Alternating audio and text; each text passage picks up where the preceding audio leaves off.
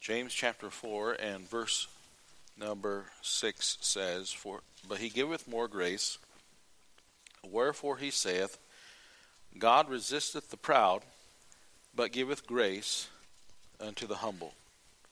Submit yourselves therefore to God, resist the devil, and he will flee from you. Draw nigh to God, and he will draw nigh to you. Cleanse your hands, ye sinners, and purify your hearts, ye double-minded. Be afflicted, and mourn, and weep. Let your laughter be turned to mourning, and your joy to heaviness. Humble yourselves in the sight of the Lord, and he shall lift you up. I want to continue talking about pride, but I want to compare it with humility, and and compare the differences as we can see them in our lives, and how it can maybe creep up without us realizing it. I remember years ago we had a preacher preaching on the 10 Commandments, and he mentioned that pride is a sin. It's a huge sin, and of course we already knew that. And he emphasized the idea that, so I never say I'm proud of anything, and I agree with that. I don't think we should be proud of our children, but I think we should be thankful for our children. I think we should be grateful and blessed. And the same with most anything else you can think of. We should replace the word with thankful, grateful, and realizing that pride will get us in trouble, and pride will bring us down. Pride was what brought down Lucifer. The pride of life is what works in our lives as well. So let's look at some comparisons to see the difference, maybe the contrast between pride versus humility. One is complaining against God. Numbers chapter number 14. You have these people that were really, really, really good at complaining. They were the Hebrews who had been freed from Egypt, but they had really bad memories, and they couldn't remember how bad it was in Egypt. And when the spies went to spy out the land, 2 of them came back and said, this is going to be great. And 10 of them came back and said, this is going to be awful. And they listened to the 10 instead of the 2. It says in Numbers 14:1, And all the congregation lifted up their voice and cried, and the people wept that night, and all the children of Israel murmured against Moses and against Aaron. And the whole congregation said unto them, Would God that we had died in the land of Egypt, or would God we had died in this wilderness?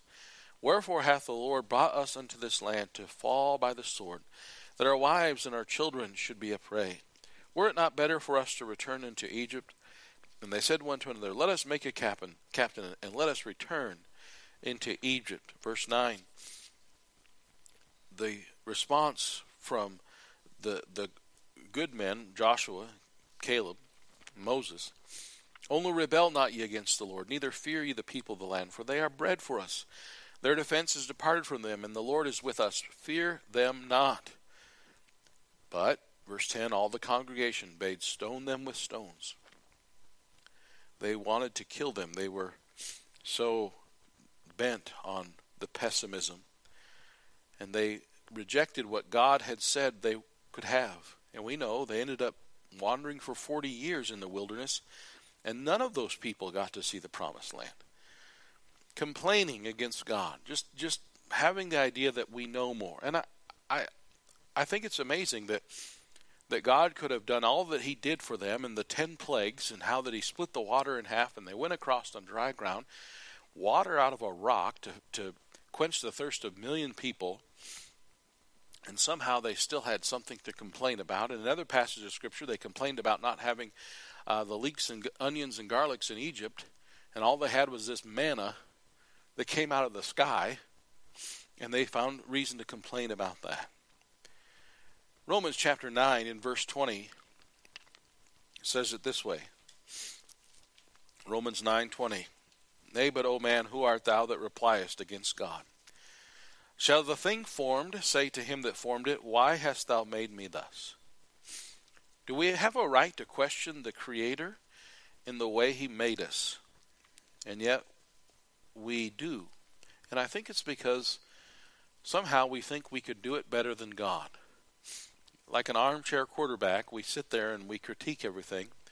But somehow we get the silly notion that if God had asked my opinion, I could have sure helped him out on this one. Silly, silly, silly. Psalm 119 is a contrast to that. Psalm 119.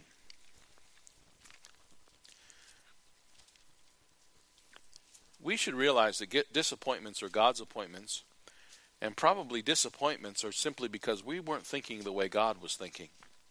We weren't on the same page. And when God and I aren't on the same page, guess who's wrong? And so we need to realize that when we are disappointed, it's because we weren't necessarily thinking the same thing God was thinking. And when we're humble, we're willing to accept that and to go forward with his plan rather than arguing with him. Psalm 119 verse 66 says, "Teach me good judgment and knowledge, for I have believed thy commandments. Before I was afflicted I went astray, but now have I kept thy word." Psalm 119 and verse 67 says, "Before I was afflicted I went astray." Before you got afflicted, from time to time you would go astray too, but God in his love helps us and prods us along. Verse 71 says, "It is good for me that I have been afflicted, that I might learn thy statutes." That affliction helps me to learn. I can't help but think about the ministry that we were talking about just this weekend. It's affliction that causes us to have a desire to learn. It's affliction that causes us to desire to help others. Affliction sometimes is allowed in our lives not because we did anything necessarily to bring it on or deserve it, but because God wants us to be a blessing to someone else. He wants us to be an example for someone else. He has a desire for us to teach someone else with what we've learned. Psalm 119 and verse 75 says, "I know, O Lord, that thy judgments are right, and that thou in faithfulness hast afflicted me." I'm really sorry to hear the man that was teaching us this weekend talk about his own relationship with his father and how that his father was hurtful to him. I'm really sorry to hear that. But you know what? In the big picture, though, that's why he's doing what he's doing. That's why he's in the ministry he's in, because of that very thing. You know, sometimes God allows us to have afflictions that are lousy, but it's to steer us in a direction we would have never gone otherwise. I think about what it says, and I think it's 2 Corinthians. Let's go there. 2 Corinthians chapter 1. 2 Corinthians chapter 1 and verse 3 says, "Blessed be God, even the Father of our Lord Jesus Christ, and the Father of mercies, the God of all comfort, who comforteth us in all our tribulation, that we may be able to comfort them which are in any trouble, by the comfort wherewith we ourselves are comforted of God. For as the sufferings of Christ abound in us, so our consolation also aboundeth by Christ. And whether we be afflicted, it is for your consolation." In other words, I praise God that he allowed me to have trouble, because that helps me now to teach others where to find the answer to the trouble. Because I had trouble, I sought God for the answer. And because I sought God for the answer, I can now teach other people how to find the answer to the same trouble that they're facing. You see, that's what this is about that we've been talking about this weekend. It's about people who found the answers and now can share with other people where to find the answers. Complaining is not right. It's pride. It's as if we're saying, "God, you're messing up here. You're doing it wrong." And we need to realize he never does it wrong. And recognizing his character is always right, and he knows what he's doing. And if he has a broken heart in store for me, he's got a reason that I don't necessarily see. I mentioned it this morning already, but a lack of gratitude is a result of pride. 2 Chronicles 32. 2 Chronicles, chapter 32.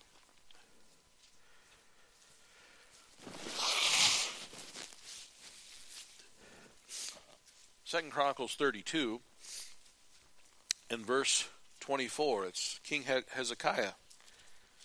And King Hezekiah, he had a hard time sometimes trusting God and being submissive to God's way.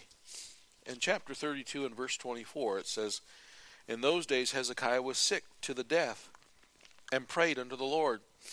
And he spake unto him, and he gave him a sign. Do you know what the sign was that was given to Hezekiah? God had the sundial move several degrees backwards. I mean, that's as if the sun went backwards several degrees. That was an unusual and amazing sign. And he did heal him. He didn't die like he thought he was going to. But verse 25 says, but Hezekiah rendered not again according to the benefit done unto him, for his heart was lifted up. Therefore there was wrath upon him and upon Judah and upon Jerusalem. Hezekiah ended up raising a very spoiled brat for a kid named Manasseh. Later he did humble himself, but Hezekiah thought he deserved that. He thought he deserved God healing him. Now, I would think it'd be wonderful if God would heal our loved ones who are dying and heal us when we're sick and dying. But it might not necessarily be what God's plan is. And we certainly have no right to assume that he has to, because after all, I'm the king, or something like that. Pride is the opposite of thanksgiving. And a lack of gratitude is because of pride. I mentioned this also, I didn't quote the verse, but 1 Corinthians chapter 4 and verse 7 says, for who maketh thee to differ from another? And what hast thou that thou didst not receive? What do you have that you didn't receive from God? I mean, even if you worked hard and you developed a talent or you exercised, you still received something that you had to work with. I mean, there are people who are born without everything correct and they're handicapped from birth. Now, if thou didst receive it, why dost thou glory as if thou hast not received it? If you know that you received it from God, then why do you act like you didn't receive it from God, that you made yourself? Silly, silly, silly. A lack of gratitude is the result of pride. The opposite, of course, being thankful towards God and others. 1 Thessalonians chapter 5 and verse 18. 1 Thessalonians 5:18 says, in everything give thanks, for this is the will of God in Christ Jesus concerning you. In everything give thanks. I don't have the quote in front of me. It's posted on my desk. I mentioned it last week, though. Learn to be so mature and confident in God's plan that you are not upset when things don't go your way. Because things are still going God's way. No matter what happens tomorrow, whatever happens in the elections coming up, whatever happens in our future, things are still under God's plan. He's allowing wicked things to happen, but that's still under God's control. And we need to learn to be in total focus of knowing that God's in charge. And I can be thankful. If you are upset because you didn't have a mom and a dad in your home as a child. Well, I agree with you that God's ideal home is mother, father, children, all together. And we're seeing such a breakup of that. But don't you understand, as we read earlier, that maybe God has allowed you to have that because he knows you're going to meet someone else who also had that. And it's your opportunity to show them how you found the solution, you found the answer, and you found the way to cope with that and to realize that God's got a plan and I can be used of him to help you find him too. And oh, by the way, here's what I have noticed. I have noticed this over and over. Kids are bitter and angry because their parents divorced or their parents did this or did that. And they say, not going to do that when I grow up. But you know what? It takes more than just determination. It takes the grace of God. Marriage isn't just for people who are real good at it. It's for people who have the grace of God. takes determination.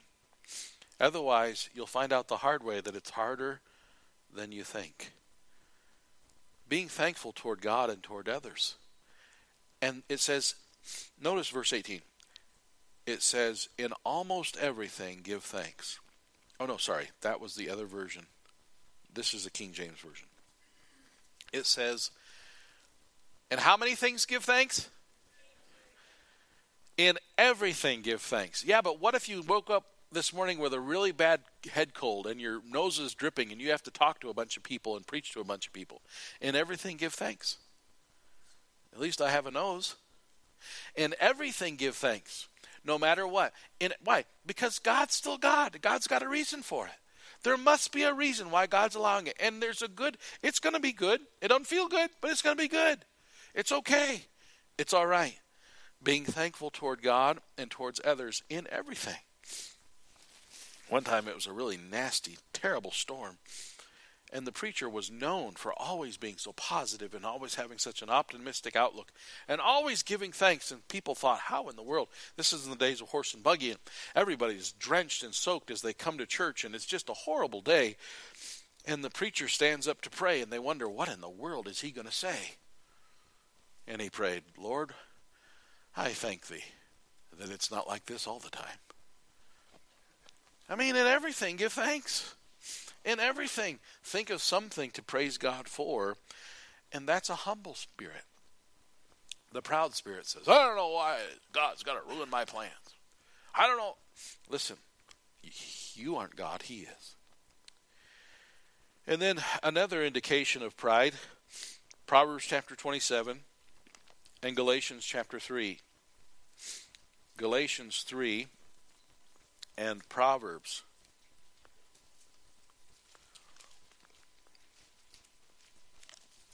Proverbs 27 and verse 1 and 2. Boast not thyself of tomorrow, for thou knowest not what a day may bring forth. Let another man praise thee, and not thine own mouth, a stranger, and not thine own lips. Galatians chapter number 6 and verse 3 says, For if a man thinketh himself to be something when he is nothing, he deceiveth himself. Talking too much about you. Boast not thyself of tomorrow. Let another man praise thee instead of yourself. Talking too much about ourselves. Being careful that we are the hero of our story. Recognizing that. That's a pride thing. And it's real easy to talk about all the good things you've done or how you look good in this situation. We all have done that. But you know what the humble heart does? They're better at listening. They realize that it's more important to be edifying than it is to be self-edifying.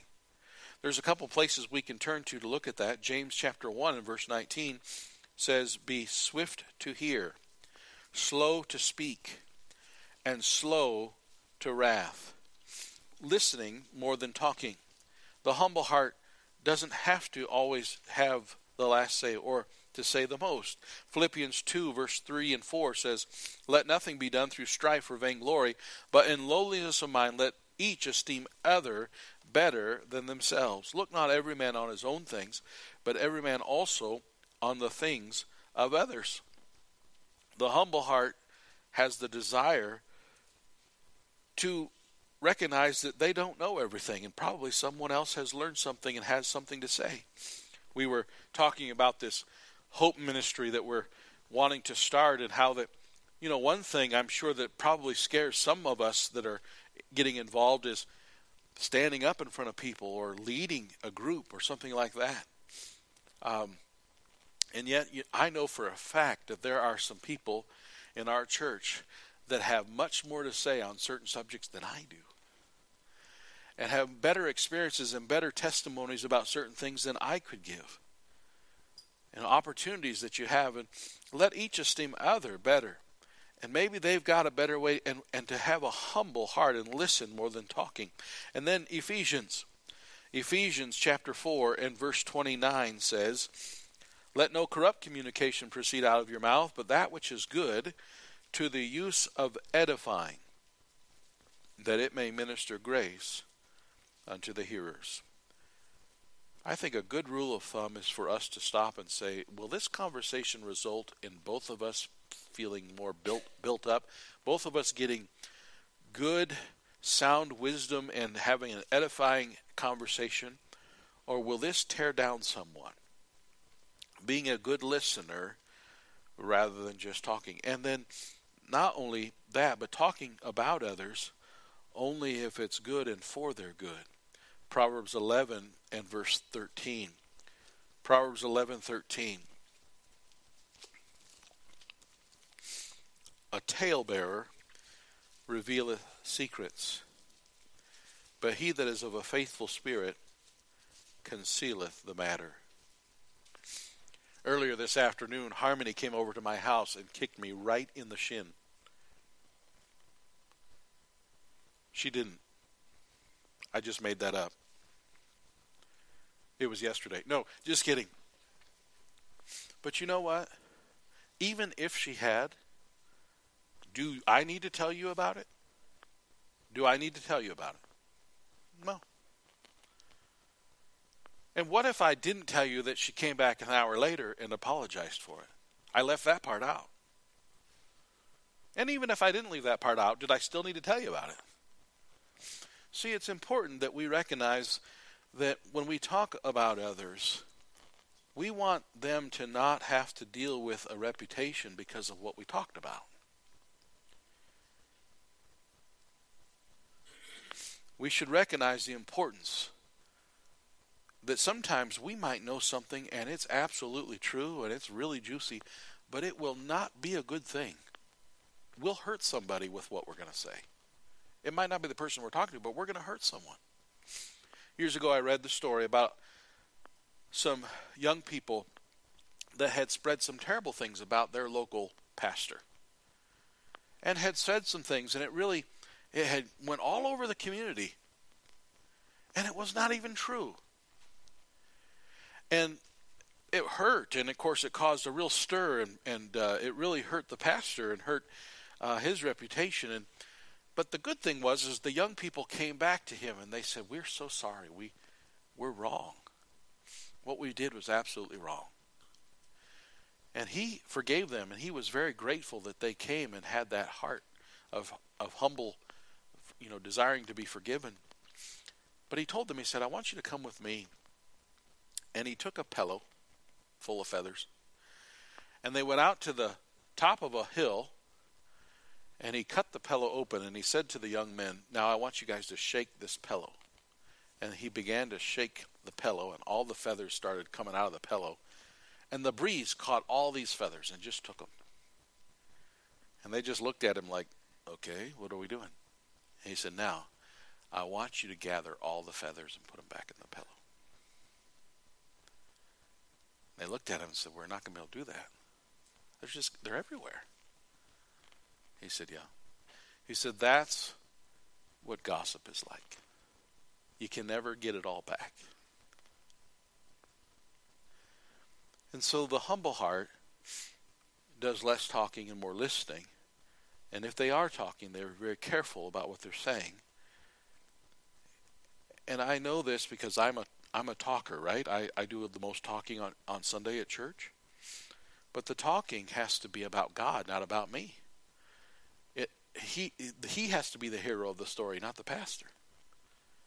Talking too much about ourselves. And I would say there's another one I'd like to bring up to you tonight if I could. How about in pride, the lack of admitting when you're wrong? Proverbs chapter 10. Proverbs chapter 10, I think we're in chapter 11, so chapter 10, verse 17. "He is in the way of life that keepeth instruction, but he that refuseth reproof erreth." You know, the reproofs of instruction are the way of life. Everybody in this room needs reproved from time to time. There's just going to be a need for reproof. But the Bible says here, he is in the way of life that keepeth instruction, but he that don't reprove me. Everybody else might need it, but not me. Hold it, that's pride. I never need to hear preaching like that. I never need to be reproved. Listen, We all need reproof. And if you refuse reproof, you're erring greatly. You're making a huge mistake. Instead, we should be humble enough to quickly admit when we're wrong. Chapter 29 of Proverbs, in verse 23, it says, a man's pride shall bring him low, but honor shall uphold the humble in spirit. Boy, what a joy it is when I go to someone, including my own sons, and I say to them, this was wrong, you messed up. And they say, I'm sorry. You're right. I blew it. And when it comes to my sons, when they say it that way, I'm like, I want to faint. You're not going to argue? You're not going to defend yourself? Thankful when that happens. What happens when they defend themselves? Now we're having a fight. It turns into an argument. The Bible says, honor shall uphold the humble. You're right. And it could be that maybe the reprover is a little bit overbearing. It could be that maybe the reprover could have been a little more bedside mannerish. But the point is, they are right. And the humble heart says, thank you, I need to hear that. Wow, what a blessing. Oh, by the way, it's easier to reprove them again. Because you're not afraid of what they're going to do. In fact, the Bible goes on to tell us that people who are offended by criticism are proud. Look at Proverbs 13, verse 1. Proverbs 13, verse 1. A wise son heareth his father's instruction, but a scorner heareth not rebuke. You might think, well, I wonder why so-and-so never gets after me. It's probably because I never do anything wrong. You might want to think a little deeper than that. What if it's because they know you're a scorner, and no matter what it is they criticize you for or try to help you with, you're not going to take it well? A scorner doesn't hear rebuke. Children, if your parent doesn't even want to get after you, it could be because they're just tired of the fighting, and that's too bad. That's sad for you and for them. But a wise son heareth his father's instruction, not being offended by criticism. There is such a thing as constructive criticism.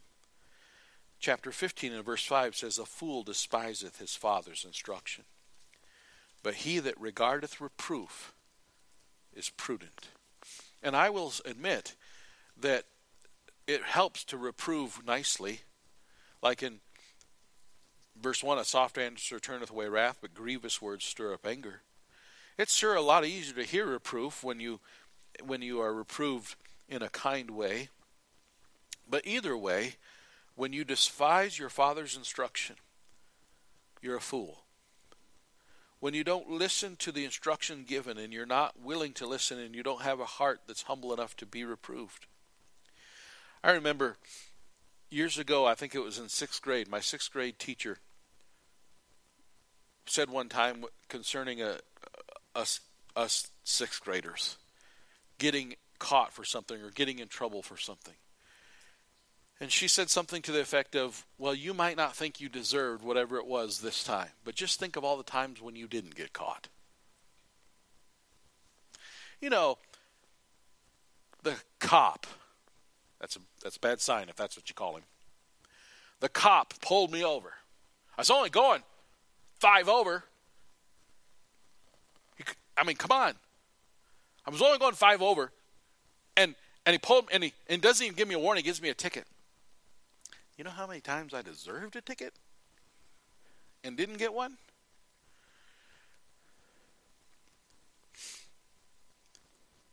By the way, just a little free side note here. If you'll treat them nice, you probably will get a warning instead of a ticket. If you'll just have a humble heart about it.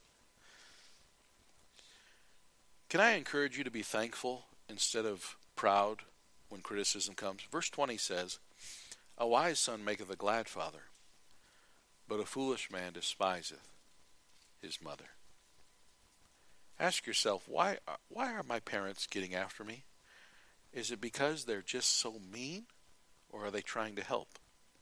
Why is my boss saying this? Is it just because he hates me, or is he trying to better the product? Why is the pastor getting on my case?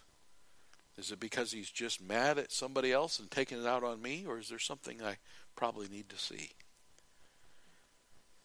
Being offended by criticism, it's pride. Instead, being thankful for criticism or reproof. Back at chapter 9 and verse 8 of Proverbs, to be thankful for criticism. 9:8 says, reprove not a scorner lest he hate thee. And again, let me just say, if you're a scorner, eventually people will stop trying to reprove you because you're a scorner. And they can't tell you anything. That's terrible. But instead, notice the second part of verse 8. Rebuke a wise man, and he will love thee. Learn to be a wise man who loves and appreciates someone who rebukes them, who reproves them, who corrects them. Chapter 27 in verse 5 and 6. Recently someone told me about their child that comes to Anchor Club. They don't come on Sunday, but on Wednesday they come to Anchor Club. This particular child is a real goober. And most of the conversation I have with this child goes like this. Hey, stop that. Shh, listen, hey, don't put your feet on the seat. All right, now he's talking now. Hey, don't run. Hey, quiet. It's time to pray. And most, not all, but a lot of my conversation with that young person goes like that. So it was a shock when the parent said to me recently, they just love Anchor Club, and when they saw you, they gave you the biggest hug. And I thought, I'm always correcting them. But they love it because maybe no one else ever has. Being thankful for criticism or reproof. Chapter 27 and verse 5 and 6, it says, open rebuke is better than secret love. Faithful are the wounds of a friend, but the kisses of an enemy are deceitful. You know, it's a blessing if you have someone that's willing to reprove you and rebuke you, because that means they care about you. They want you to do better and to be better. Young people, I mentioned parents earlier. Maybe your parent isn't perfect, but thank the Lord that you have someone who cares enough to tell you what to do and gets after you if you aren't doing it right. And maybe they are hypocritical sometimes. That's because they're human. But you ought to be thankful that they're criticizing or critiquing or reproving you for what you're doing and what you're going through. Be thankful for that. And also, a proud person tends to be deceitful and to try to cover their mistakes. Look at Proverbs chapter 11, this time verse 3. Proverbs 11 and verse 3. The integrity of the upright shall guide them. Integrity meaning honesty. But the perverseness of transgressors shall destroy them.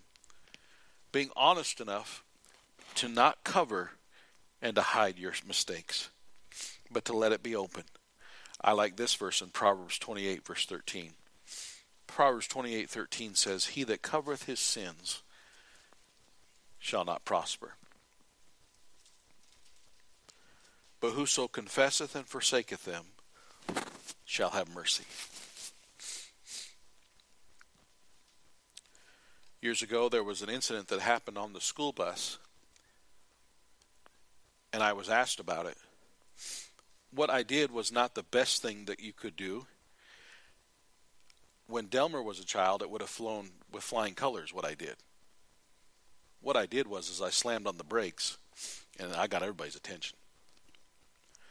But it wasn't a good thing to do because kids bounce around like pinballs inside the bus when you do that.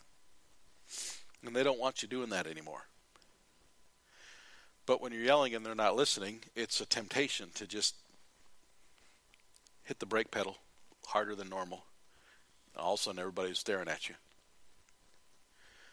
So I had someone years ago that turned me in for that and tried to say that, their child had whiplash and all this stuff in there, And I'm telling you right now, it was tempting when I was asked about it to say, well, there was a deer that ran across the road.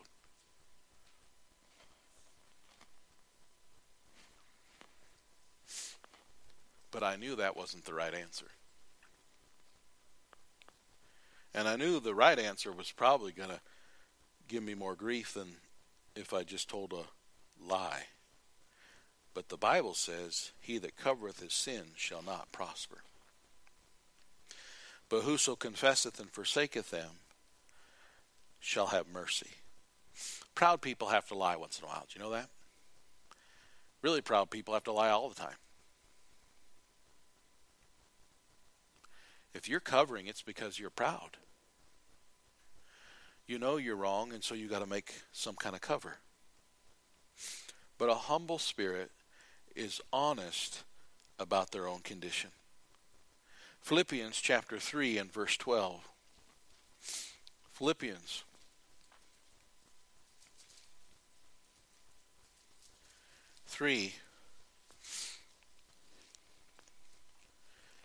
And verse 12. Not as though I already attained or either were already perfect, but I follow after, if that I may apprehend that for which also I am apprehended of Christ Jesus. Brethren, I count not myself to have apprehended or to have attained perfection. But this one thing I do, forgetting those things which are behind and reaching forth unto those things which are before, I press toward the mark for the prize of the high calling of God in Christ Jesus. There have been times where I have been wrong with my family. Usually it's an anger issue. And by the way, you know what anger is? It's the result of pride. Typically, not maybe every time, but typically when I get angry, it's because it didn't go my way. And so I have had to face the facts and the truth about what I did wrong, my temper, my anger, and go to my family. And every time there has been the thought, well, but they're not perfect either. And if they hadn't made me angry, I wouldn't have got angry. And I don't have to apologize. And the Holy Spirit is saying, you are going to make a huge mistake if you can't practice what you preach and stand before your own family and ask for forgiveness and confess your wrong to them.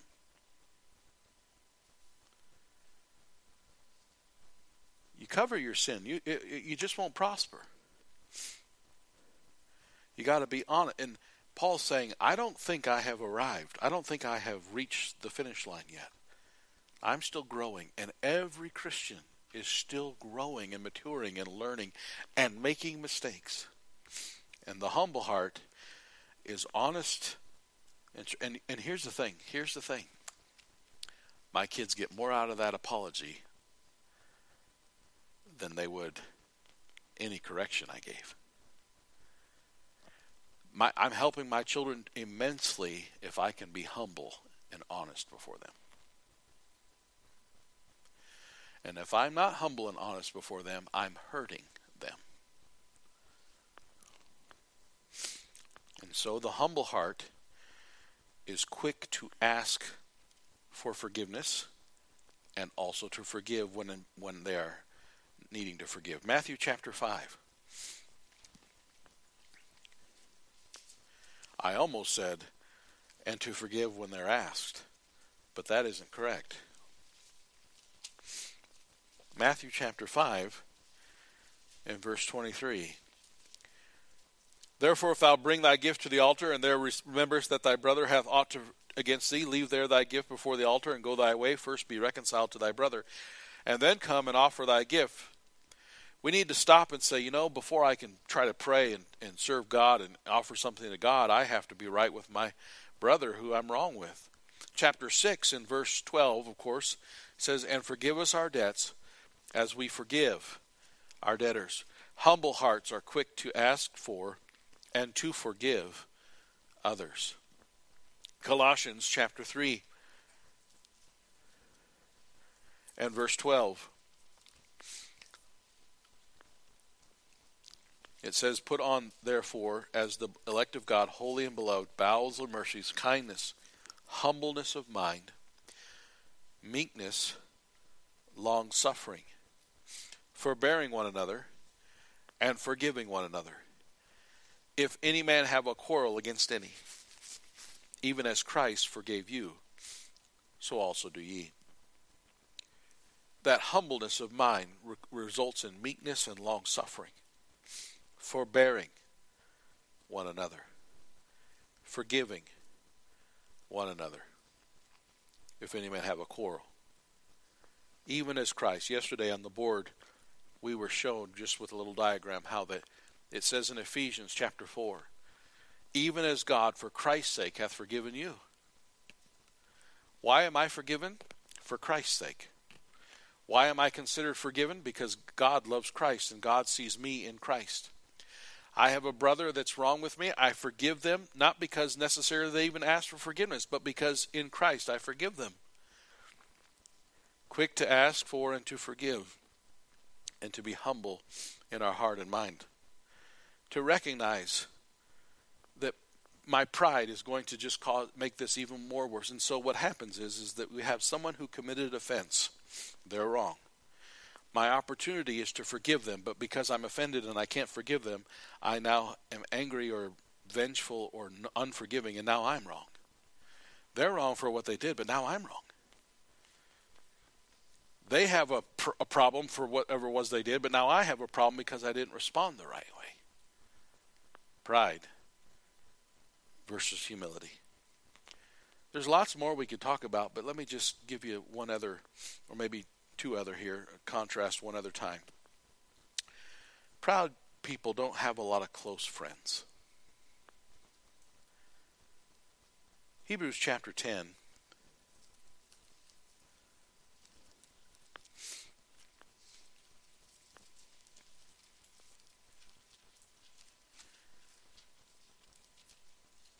Hebrews chapter 10 says this, in verse 24, let us consider one another to provoke unto love and to good works, not forsaking the assembling of ourselves together as the manner of some is, but exhorting one another, and so much the more as you see the day approaching.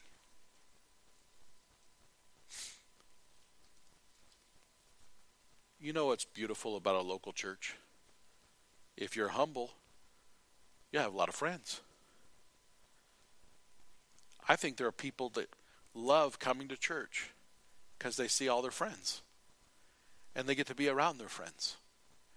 And they're encouraged by their friends. Their friends are a blessing to them. But when you're proud, you don't need church. When you're proud, you don't need friends. One day you will.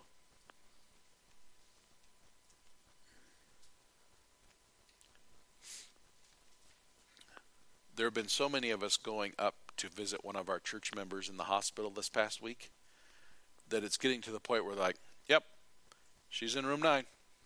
Oh, yeah, we know who you're here to see. Room 9. You know where you're going. Go ahead. I don't know. I don't know. But maybe somebody that works there is like, wow, she has a lot of friends.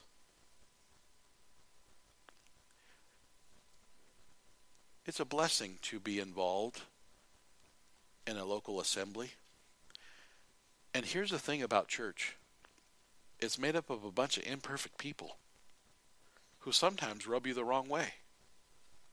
I mean, sometimes it's like, it was their turn to clean, and I had to clean the whole thing.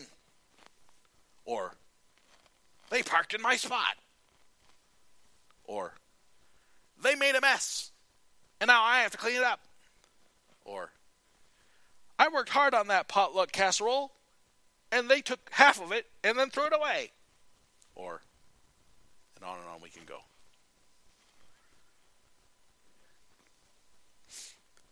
And I think God knew all that when he put church together and said, I want you to assemble and to consider one another, to provoke and to love and to good works. I look back there, I see Aaron. He lives in Wall, South Dakota. That's a long ways from here. He's been here all day. That's encouraging to me. That's a blessing. Maybe it's because he's getting encouraged. But you know, when you are part of a family of God, you start to develop friends, and they're permanent. They're forever. You're saved. They're saved. You're on your way to heaven. You'll be together forever. Let me show you an example of what happens when you aren't proud and you're willing to fellowship with other people. Acts chapter 20. We'll be done. Acts chapter 20.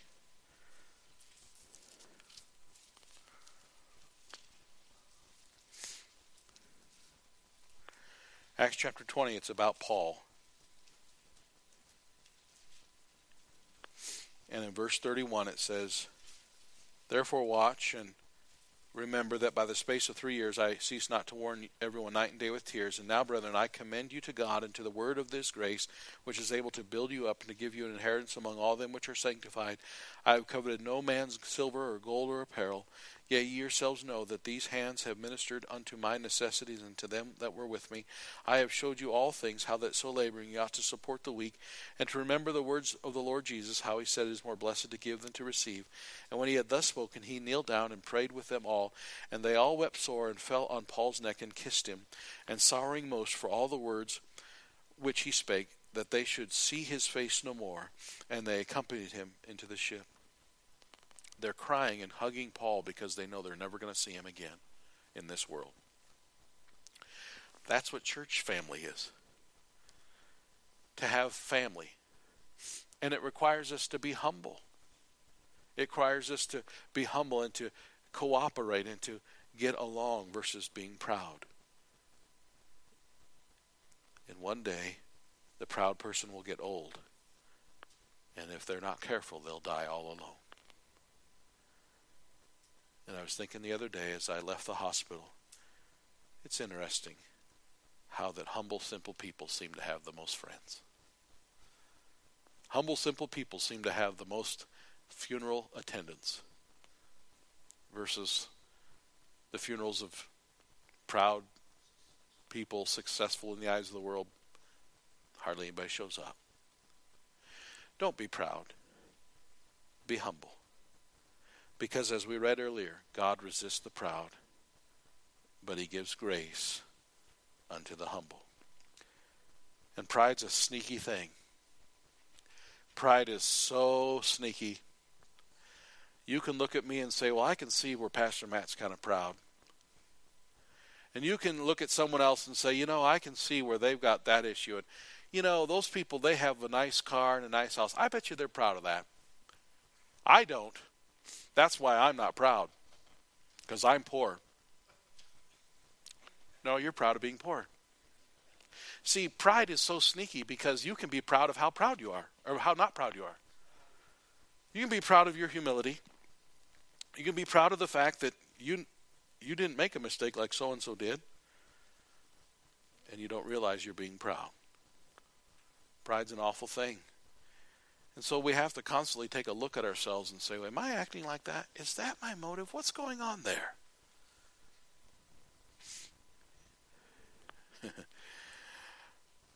What I've learned about me right here is the best thing that can happen to me is just fall flat on my face.